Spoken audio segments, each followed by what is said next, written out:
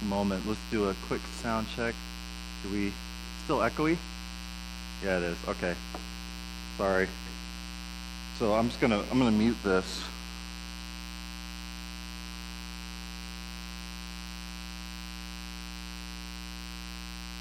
I use the handheld. Being a sound man is a hard job.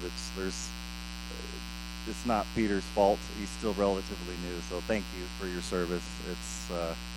I know it's not easy, so don't feel bad. Yeah. I'm gonna pray, and then we're gonna get into our message. My name's Caleb. Maybe I'm one of the pastors here, and so welcome if you're new. We have been going through 1 Corinthians. It's been a very fun book to go through. It's a church that has had a lot of issues, and there's been a lot of controversy that's come up in this book. Fortunately, this is not one of the more controversial passages, but it is a good one. I hope it's helpful for us this morning. Father, as we come to your word, I pray that you would prepare our hearts to hear, to understand, to grasp the truth, Lord, that you would communicate to us, and that by the power of your Holy Spirit, you would illuminate your word for us in such a way that it becomes real, in such a way that it applies to our lives and the day-to-day decisions that we make. And so, Lord, would you be with us and help us? In Jesus' name I pray. Amen. If you're not there, 1 Corinthians chapter 15, verses 12 through 34. Carpe diem, seize the day. Memento mori, remember that you have to die. YOLO, you only live once. Each of these statements has been used in various generations to try to answer the question of how should we live in light of death. How should we live in light of death? We know that we're all going to die. We know that we only have one life to live, and we know that tomorrow's not guaranteed. And so in light of that, how should we live today knowing that there is a day coming where we do die?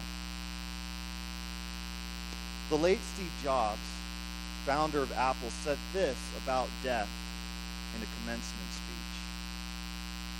He said, "Remembering that you are going to die is the best way I know to avoid the trap of thinking you have something to lose.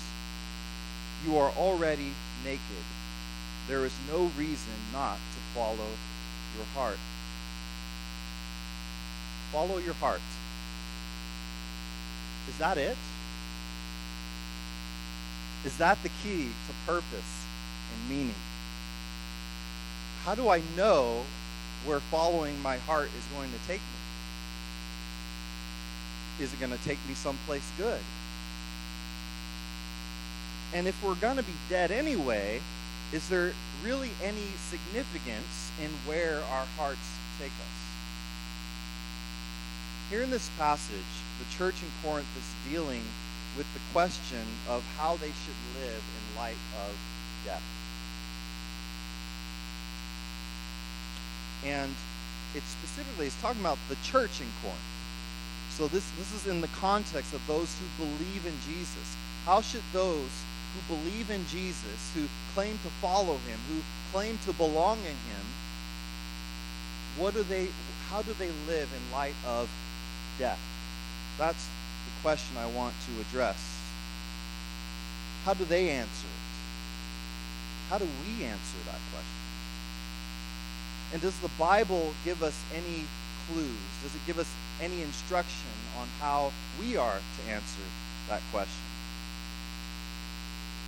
And I would submit to you that the key to how you answer that question has to do with what you believe about death itself.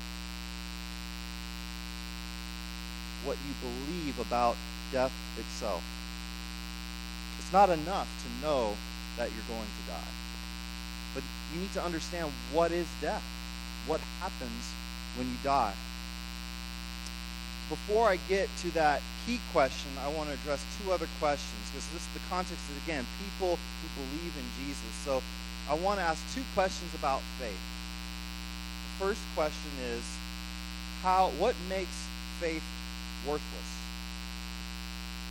What makes faith worthless? The second question is, what makes faith of infinite value? And then the third question is, how should we, as believers, live in light of death? That's the third question. So 3 points. First point, or first question, what makes faith worthless? Verse 12. Now, if Christ is proclaimed as raised from the dead, how can some of you say there is no resurrection of the dead? A big question to answer is, what do they mean by that? So they believe that the Corinthians are starting to articulate a teaching that there is no resurrection from the dead. And the question is, what do they mean by there's no resurrection of the dead? The commentators that I've read argue that just about everyone in ancient times would have believed in some sort of afterlife. But it would have been more spiritual in nature. So almost no one believed that you just die and that's it, that you don't exist, that you just cease to exist. And so when they say that there's no resurrection from the dead, what's at issue is a bodily resurrection. What they're saying is there's no bodily resurrection. And they're teaching this, and Paul is adamantly opposed to this teaching. And from a certain perspective, it's a valid conclusion to come to. By a show of hands, how many have seen a dead body at some point in their life? So keep your hands raised. Okay. Now, by a show of hands, how many people have seen a dead body get up out of a casket? I wrote in parentheses, the correct answer is no one. If you've never seen a body raised from the dead, then you might come to the conclusion, imagine that bodies don't raise. It's not far-fetched. If I told you that one day pigs will fly, would you believe me? Why wouldn't you believe me? Because based on what you know about pigs, pigs do not have the ability or capability to fly, and it doesn't seem like that'll happen anytime soon. Likewise, based on what we know about dead bodies, it's not possible for dead bodies to come back to life. Now, I'm not talking about someone who's been dead, like someone whose heart stopped for a few minutes. I'm not talking about someone who appeared dead, but they really weren't dead. I'm talking about someone who's dead. Someone who has been dead for days, if it were not for preservative chemicals, would be stinking. I'm talking about stone cold, rigor mortis, dead. We don't see people in that state get up out of the grave.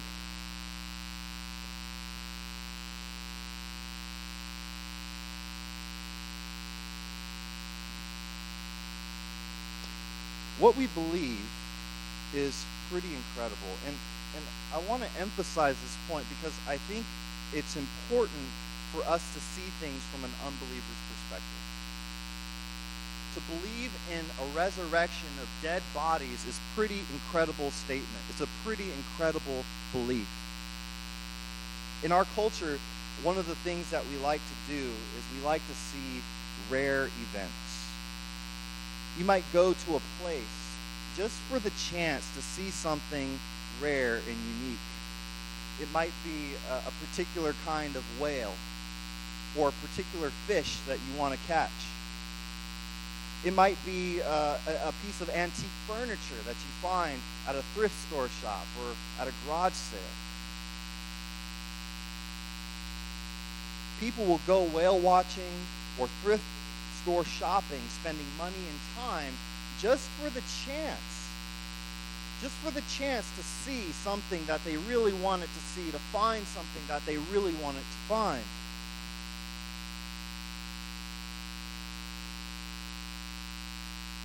But people will only spend time or money if they know that it is possible. It must be possible. There must be some chance. It's kind of like how a casino works. You go to a casino and they've designed their games to let you win at just the right frequency and just the right amount to get you to believe that the next big payday is just around the corner. Right? Poor game design would have you go to a casino and have you never win anything. Like if you went to a casino and you never got something that flashed and blinged, you probably wouldn't go again. But they design it so that you win just a little bit after, and you don't keep track of it, right? You come in with $100 and you start spending 20 or 30 bucks, but then you win like $5 here and there, or however it works. I don't go to casinos that much, but I know a little bit. And I know that that's a key to good design, is to make you feel like there's a chance. And if there's a chance, you go and you hope, and you'll spend time and money just for that chance. It's based on experiential reality of what you've seen as possible. Now, here's my point. What if I asked you, how many of you want to go with me to go resurrection body watching? Not whale watching, not thrift store shopping, resurrection body watching. We're going to go to the graveyard, okay? And we're going to scope it out, and we're going to look for the place where we think it's the highest probability that a dead body is going to rise up out of the grave. People will go whale watching and spend hours out on the ocean or out in the sea just for the chance to see something spectacular. Just for the chance, if they're fishing, to catch something amazing. But I bet you that none of you would spend 5 minutes with me going to the graveyard to hope to see a body raised from the grave. Why? Because not only is it a small probability of that happening, that's a 0% probability of that happening. People just don't rise from the dead out of their graves. And so it shouldn't be a surprise that people would struggle with believing something that we don't ever see. Even the Corinthians, who are much closer chronologically to the resurrection of Jesus, are beginning to struggle with this idea of people bodily raising from the dead. What Paul is doing, starting in verse 12, is he's contrasting their Christian beliefs with that of this particular teaching that there is no bodily resurrection, and he's saying that these beliefs are incompatible.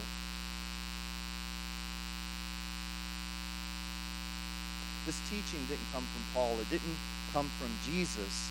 Nevertheless, it came up, and part of the reason, I think, is just the sheer unbelievability that bodies can raise that are dead. Now, I think there's another reason that they're teaching this, and I'll get into that a little bit later.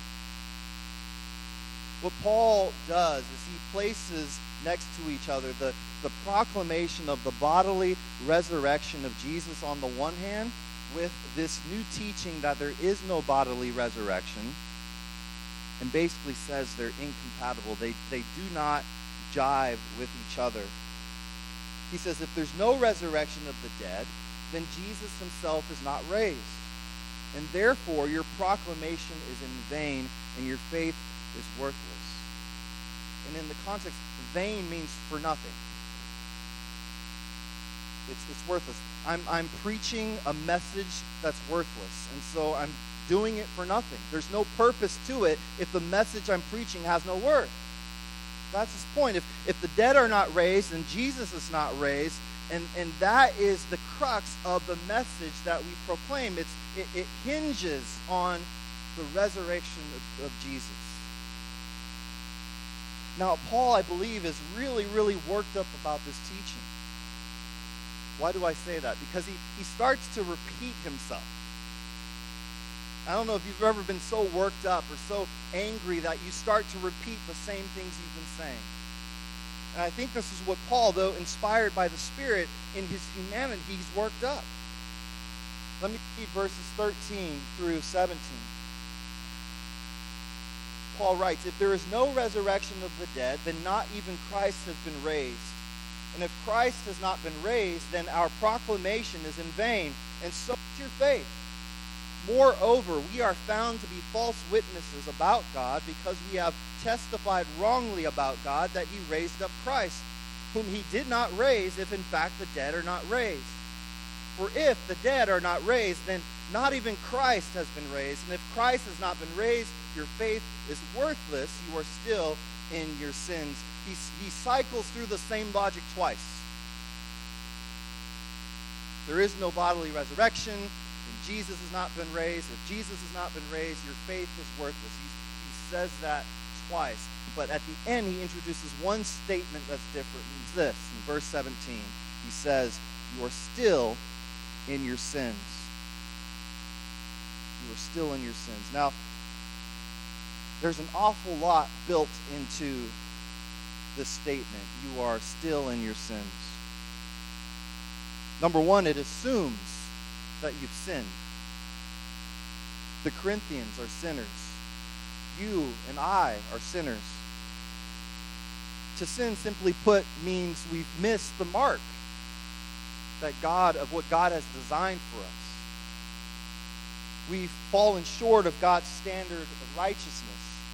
Romans 3:23. We are more about ourselves than we are about God and other people naturally. We're plagued with this disease, if you will, of selfishness. And it's from birth. It's not a learned trait. Right? You don't teach toddlers how to be selfish. They don't hoard toys as a learned behavior. It's innate. You have to teach them not to hoard toys. And so it's this idea that from birth we are bent, we are inclined towards self and towards loving self over loving others. Jesus said that the greatest command was to love God and love others. And so we are bent to disobey that command. That's what sin is. So to say that you are still in your sins assumes that we're sinners. And secondly, it says that we remain in our sins. We remain in our sins. What Paul is not talking about is our propensity to continue sinning. Even after Jesus has died, and if we believe in Jesus, Christians still have no problems sinning. But what he's saying is something remains. If Jesus has not raised from the dead, something remains, and what remains is death. Romans 6:23 says that the wages of sin is death. The consequences of sin is death. That when we sinned in Adam, the first man, death came into being. Ironic statement. And because death came, we are destined to die in our sins. So if Jesus didn't raise from the dead, then death remains, and Jesus didn't really save us from the ultimate enemy or the final enemy, which is death. So we are still in our sins as a way of saying that Jesus' resurrection, if it didn't happen, makes faith meaningless or worthless. That we proclaim this message that we say is a message of salvation, but if we're going to die anyways and we stay dead, then it's not really a message of salvation. It makes no difference. And he says in verse 19 that if we have put our hope in Christ for this life only, we should be pitied more than anyone. And why does he say this? Because honestly, if what we believe makes no ultimate difference at the end, then I've got better things to do on Sunday than to proclaim a message that makes no difference. And you've got better things to do on a Sunday morning than to listen to a message that ultimately makes no difference. What he's saying is, I've been living a life of sacrifice. I've been living a life of suffering. I've been living a life of pain and inconvenience and discomfort. And if ultimately it makes no difference, then I'm doing this for nothing. Like, have pity on me. So our faith, if it's to be real, if it is to be worth suffering for, must make a difference. And the only way that it can make a difference is if Jesus has raised from the dead. But of course, Paul is so worked up because he believes that Jesus has risen from the dead. And this teaching that there is no bodily resurrection is directly incompatible. It contradicts it. And so he's saying, no, it makes no logical sense for you to believe in Jesus, to believe in a Jesus that's still dead. What makes faith of infinite worth? What makes faith worthless is if there is no bodily resurrection. What makes faith of infinite worth? Verse 20. But as it is, Christ has been raised from the dead, the first fruits of those who have fallen asleep. But as it is, Jesus Christ has been raised from the dead.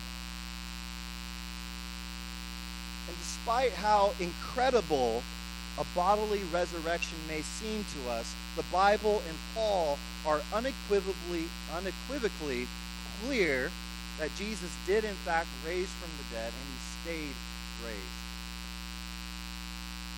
This is what Paul just argued in verses 1 through 11 of chapter 15, which Pastor Bob covered last Sunday. Jesus really did die. He was executed by professionals.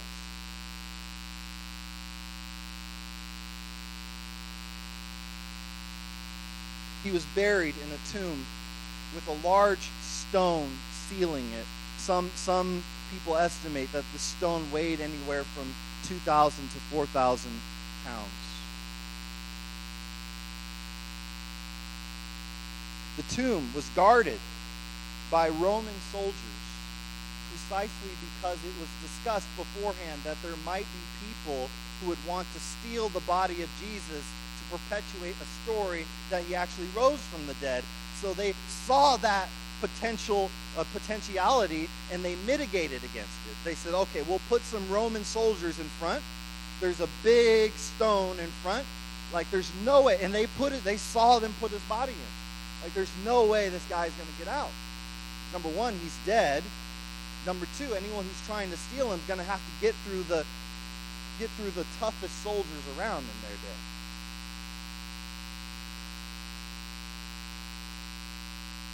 And then, on the third day, just as Jesus himself predicted, the tomb could hold him no longer. Guards were not enough to keep him dead. The stone was not enough to keep him dead. Asphyxiation was not enough to keep Jesus dead. A spear ripped through his ribs, piercing his lungs and his heart, was not enough to keep Jesus dead. On the third day, the stone was rolled away and Jesus rose. And people saw him afterwards. The beauty of this is written as a historical event. It is attested to with as much evidence as you would ask of any historical event. Eyewitnesses. And there was so much opposition to this story that if they wanted to disprove it, all they had to do was produce the body. And they did not do it because there was no body to be found, because Jesus really did raise. He's risen. It's an incredible story. Remember when the story of Jesus raising Lazarus? That was amazing. He was dead for several days. They said, Don't go in there. He stinketh. King James Version. Jesus went in, says, come forth. And people were amazed. And they were praising God. And can you imagine if you're sitting there, you're having a funeral, and then all of a sudden you're having a party because something unimaginable happened. And they couldn't contain their excitement. I mean, think about it. And today, people would be tweeting about it. People would be taking selfies with Lazarus on Instagram. I mean, this is news that goes forth. And that's what was happening. Their version of Instagram, their version of Twittering, they were getting it out. Lazarus was going to other places. And the Pharisees were like, oh my goodness, we have to stop this. And their plan was to kill Lazarus, right? Because he was the living evidence that the power of God was in their midst. And this was the same thing that happened, only to a greater extent when Jesus rose from the dead. People saw him, and they could not contain their excitement. They told others, and the cat was out of the bag. They couldn't disprove it because it was true. And God made sure that that message would go out. This is the foundation of our faith, what makes our faith of infinite worth. Now I want to talk about this idea of first fruits because it's really important. First fruits, verse 23.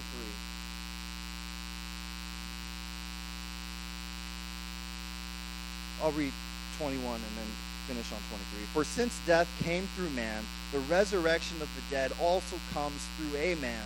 For just as in Adam all die, so also in Christ all will be made alive, but each in his own order.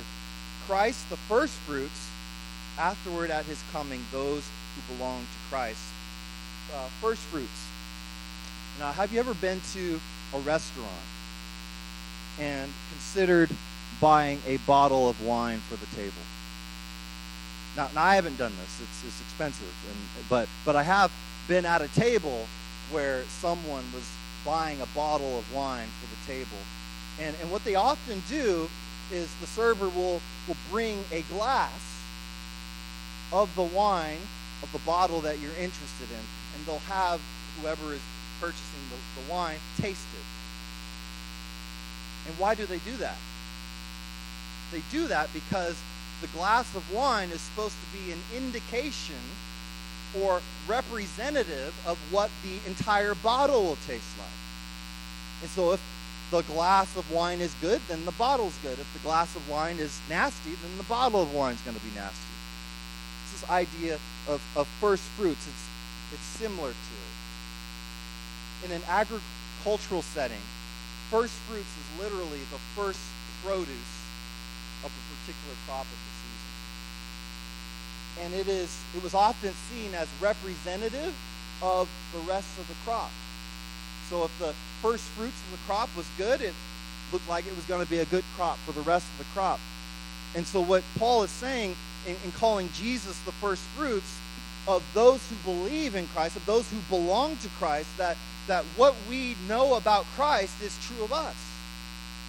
So if Jesus stays dead, then we stay dead. But if Jesus is risen, if Jesus is victorious, if Jesus is triumphant, then he is the first fruits. He is the indicator. He is the representation of what our destiny is.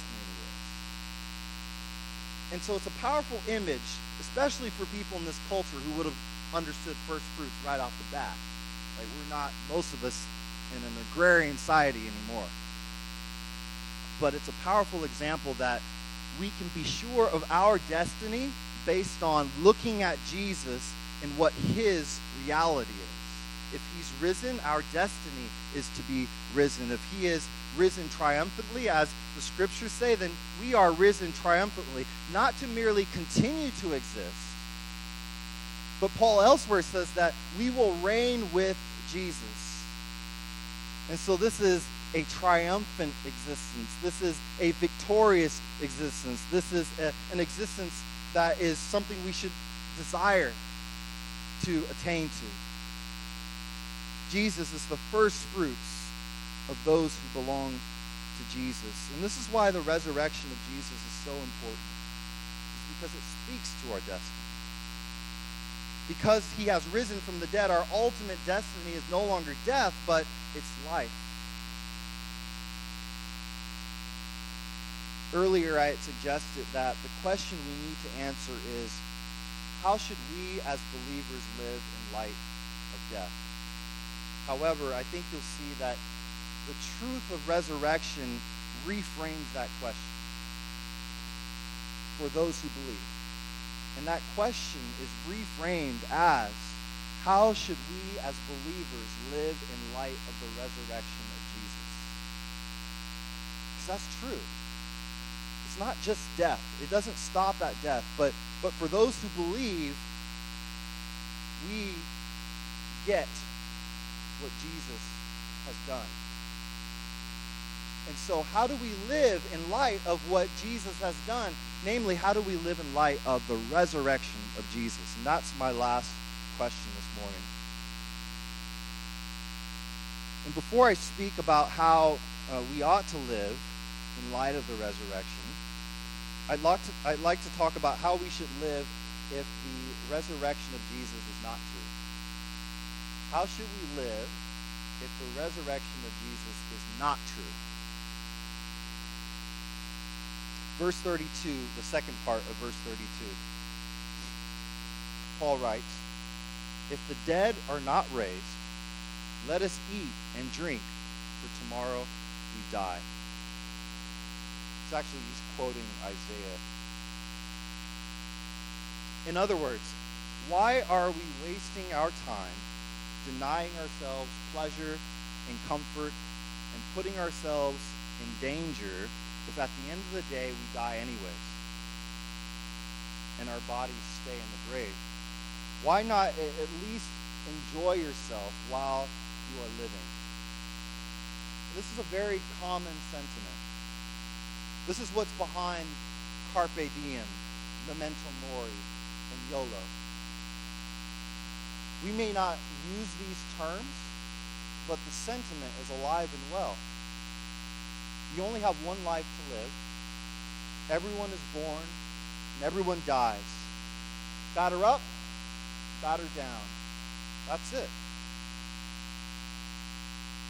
And if that's it, why not swing for the fences? Why not live it up? John Roger Stevens, a famous singer-songwriter of our day, also known as John Legend, co-wrote a song appropriately titled "Live It Up." And one of the verses reads like this. He writes, "No more putting it in the layaway, 'cause boo, I got the money today. Come on and go to the mall, let's play. Let's go raise a toast to the days ahead. You can't take it with you when you're dead.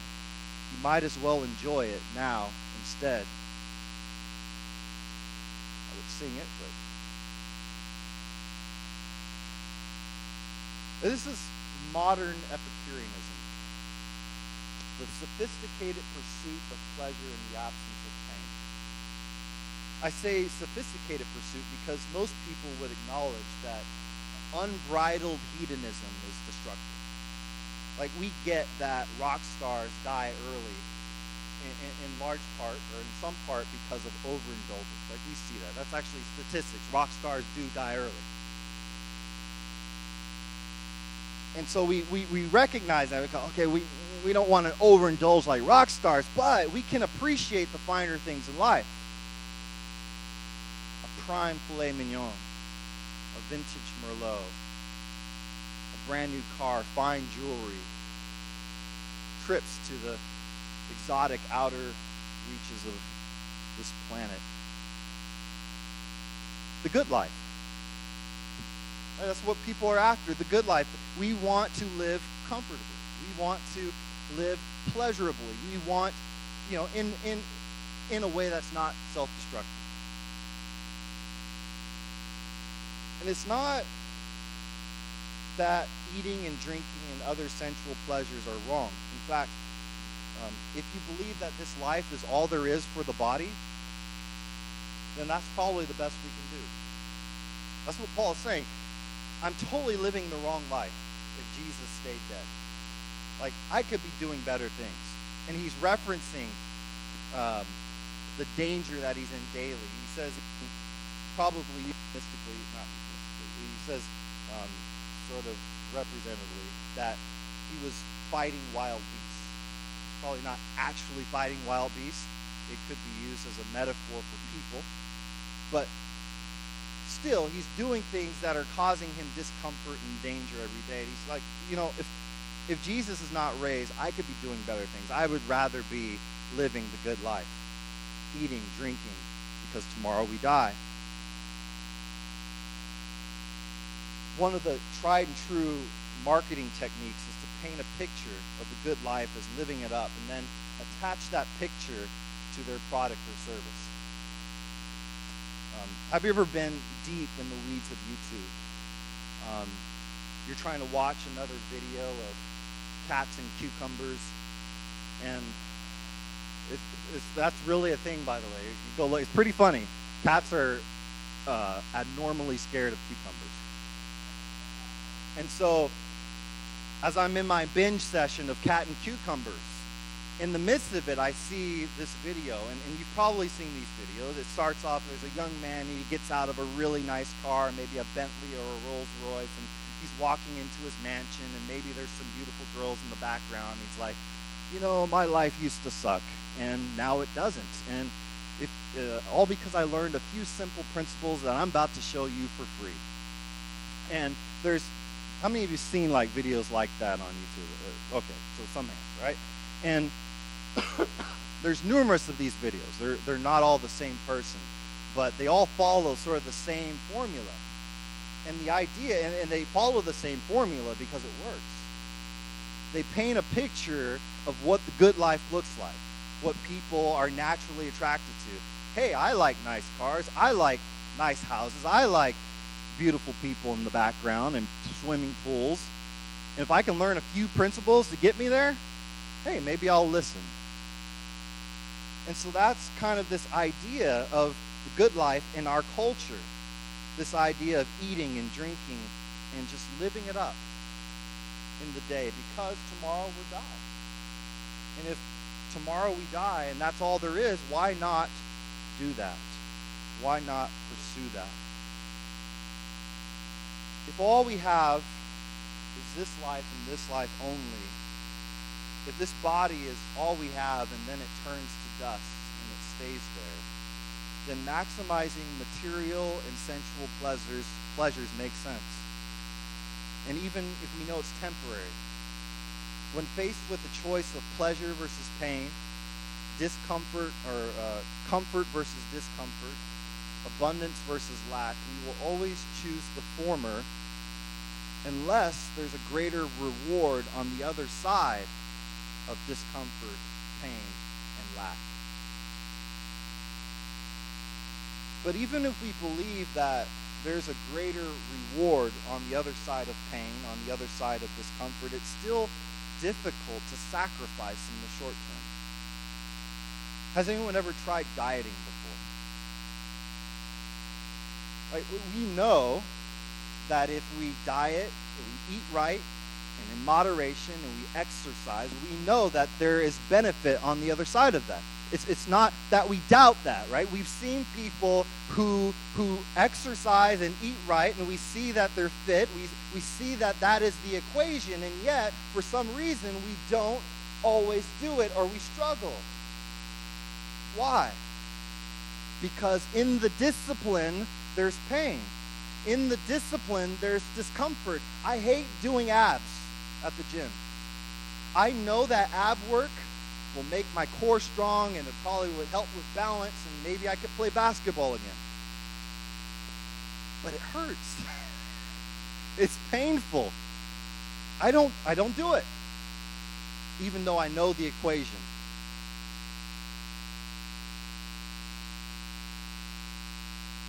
This puts us in a dilemma, because we do that which we know we ought not to, and we don't do that which we know we ought to do.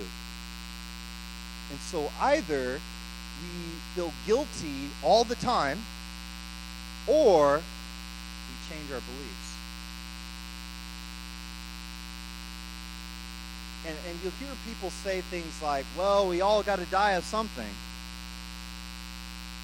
And people say that to justify the unhealthy practice that they want to continue doing.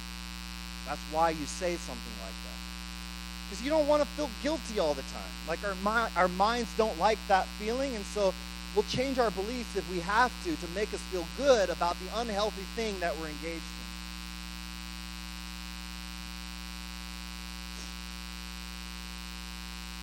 This is actually what the Corinthians are doing. This is the second reason why they're perpetuating this teaching. Not only is it hard to believe that bodies raised from the dead, it is inconvenient to believe that bodies raised from the dead.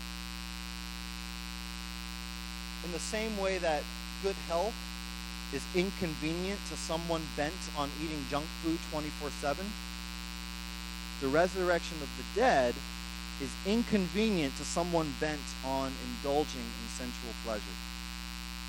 If what I do with my body matters for eternity, then I have to care not to do that which would jeopardize the health of my body.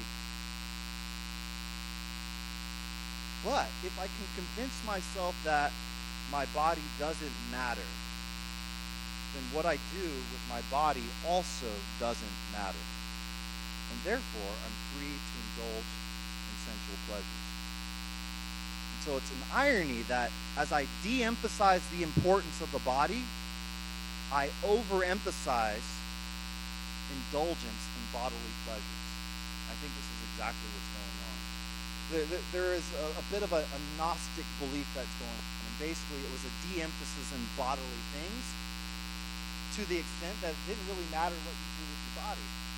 And so what we see is, throughout Corinthians, is Paul is correcting amongst a divided nature of the church, but he's also correcting rampant sexual immorality.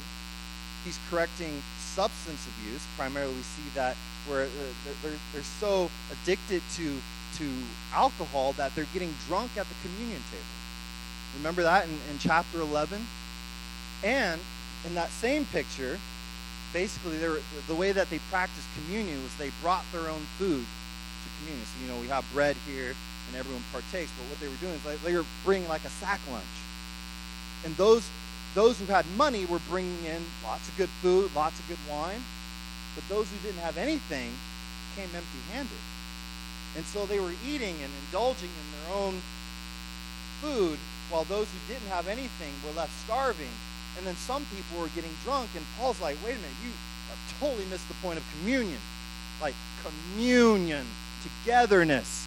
And you're just treating this as a place to get drunk and get fat. So they were indulging in sensual pleasures, and part of the root of, I believe, is this teaching that says, no, there's no bodily resurrection. Yeah, we believe in Jesus, but our bodies just stay dead. And because of that, you can start to engage in these practices guilt-free. So that's what Paul is addressing. And he says this, like his conclusion, his exhortation is to stop sinning. Verse 34. He says, come to your senses and stop sinning, for some people are ignorant about God. I say this to your shame.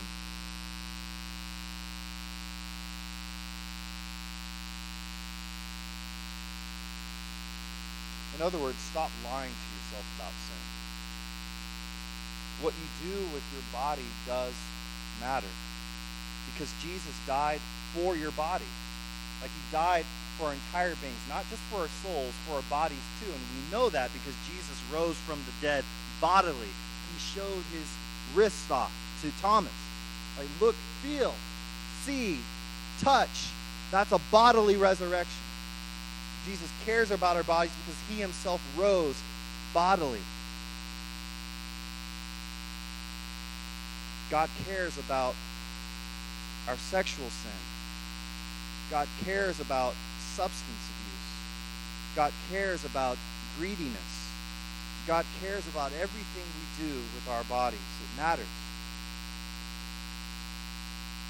But how do we stop sinning? How do we stop sinning? Stop it? Grit your teeth? Stop. Paul says right before stop sinning, he says, come to your senses. Come to your senses. What you do has to do with what you believe. What you practice has to do with what starts in your mind as to what you believe about what's true. Come to your senses is his exhortation. And so Paul is redirecting us back to the fundamentals of the good news that we've received. And Pastor Bob read this last week. I want to read it again because this is ultimately the foundation of which he says. So when he says stop sinning, he's not saying stop sinning in a vacuum. And he's not saying come to your senses in the vacuum. He's saying come to your senses and believe what I've told you. Believe what I've already communicated to you. Believe this good news. And this good news is this in verse 3 of chapter 15. For I passed on to you as most important what I also received, that Christ died for our sins according to the Scriptures, that he was buried, that he was raised on the third day according to the Scriptures, and that he appeared to Cephas and to the 12. This core news, Jesus died for our sins, which means he paid for our sins. He takes the place and the penalty for our sins of death. Death is placed on his shoulders, that he rose in accordance with the Scriptures, that we not only have our hope that our sins are forgiven, that we have hope that death is conquered, that we have life with Christ. You cannot separate those two. Those two are inseparable. Jesus' death without the resurrection is meaningless. And obviously the resurrection doesn't make sense unless he died. But together they are the good news. And they're the hope on which we base our faith. So when we hear stop sinning, what we should hear is remember the gospel. Our sins are forgiven once and for all by Jesus. That means future sins. That means future struggles.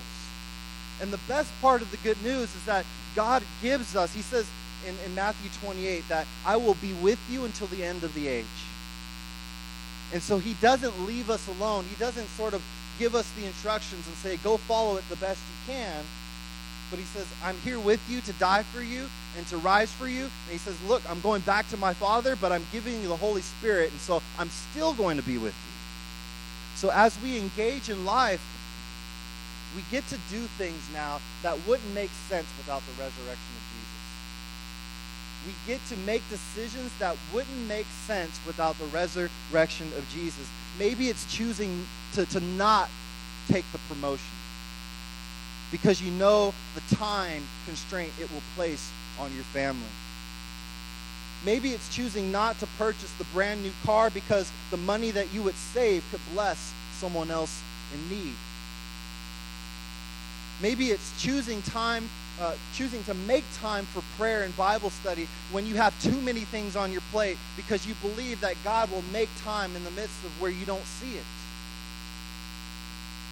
Maybe it's choosing to endure ridicule for expressing beliefs that are contrary to the cultures.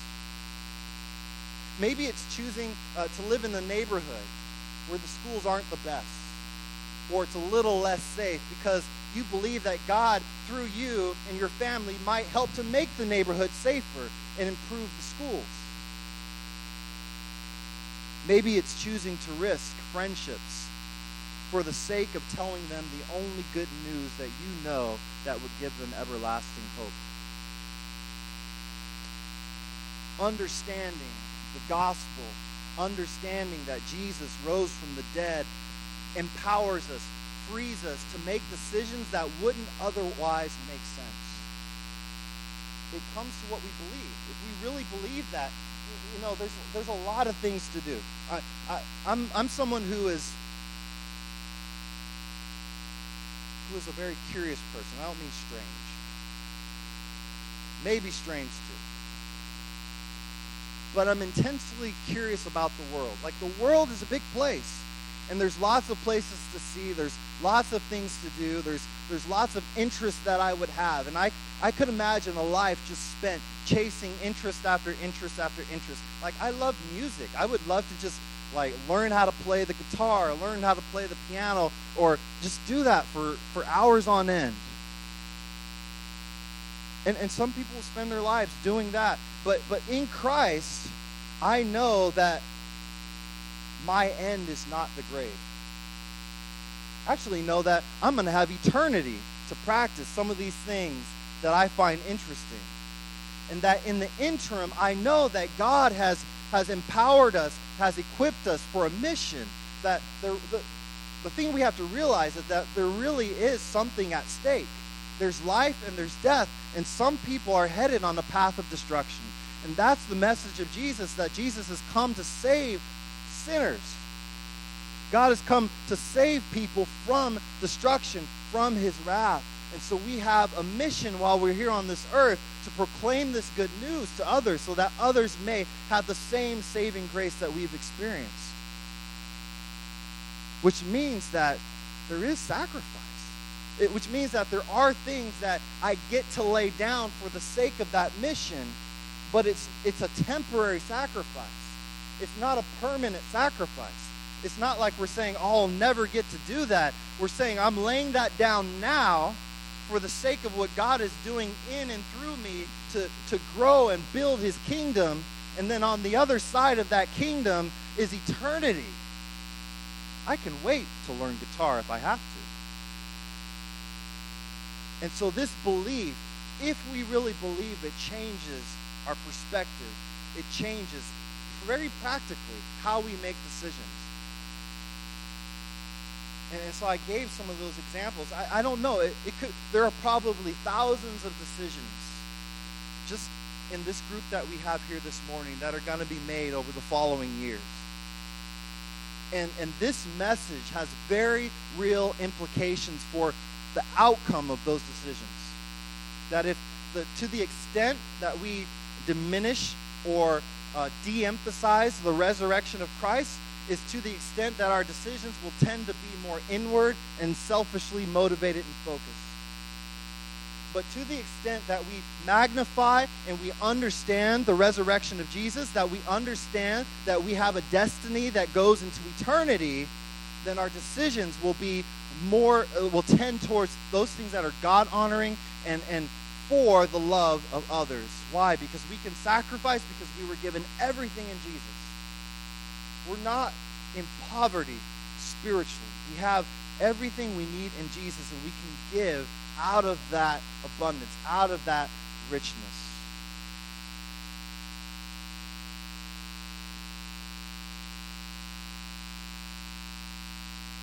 Jesus is with us in his Spirit to the end of the age. And what will happen? We believe this message, but then when it comes down to it, it's still hard. And that's where we need to depend on the Spirit to give us strength. It's not just a matter of intellectually knowing the right equation, but we actually need his real help.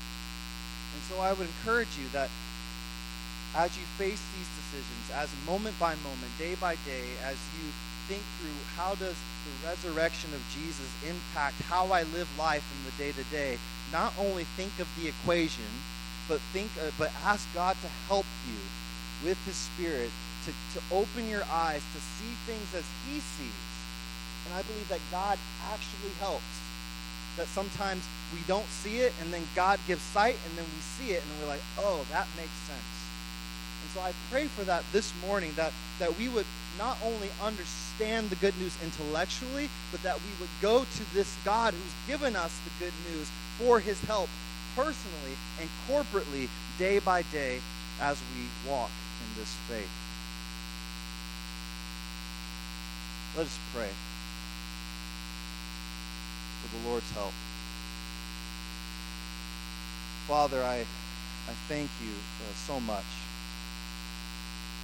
that you chose to pursue us, that you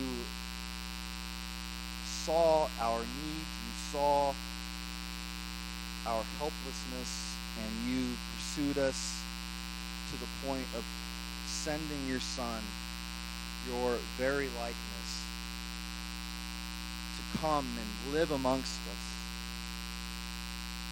to walk with us, to teach us, to show us, and to die for us. Thank God that you also rose.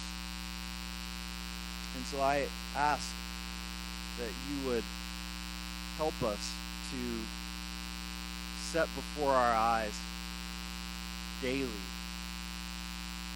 a vision of your resurrection, and that we who place our faith in you would have the confidence and the expectation, Lord, that we also will rise. And I pray, Father, especially, Lord, for those who have upcoming big decisions to make, Lord, that you would be in the midst of those decisions. And Lord, that you would help us to make sacrifices that don't make sense apart from you. Lord, would you bless those who walk in obedience? Would you give us confidence in walking in obedience, to trust, Lord, that the reward is great, and that what we sacrifice, what we lose in the short run, is incomparable to your infinite worth. Father, I thank you for this morning and pray that you would help us.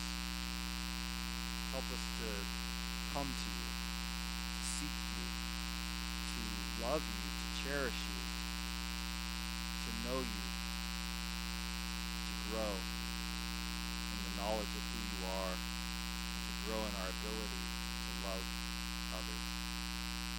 Father, I thank you and I praise you. I pray in Jesus' name. Amen. At this time, we also